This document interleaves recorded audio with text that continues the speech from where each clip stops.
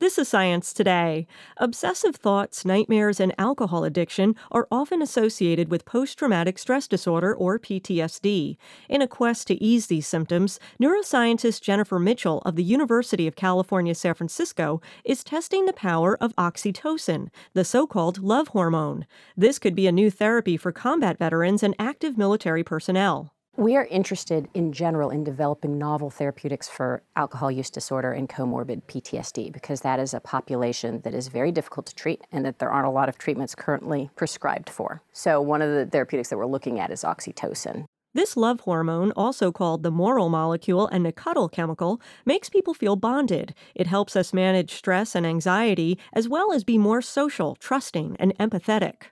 Perhaps the oxytocin could ameliorate some of the signs and symptoms of the alcohol use disorder, the craving, and some of the emotional reactivity, and the signs and symptoms of the PTSD as well. For Science Today, I'm Larissa Brannon.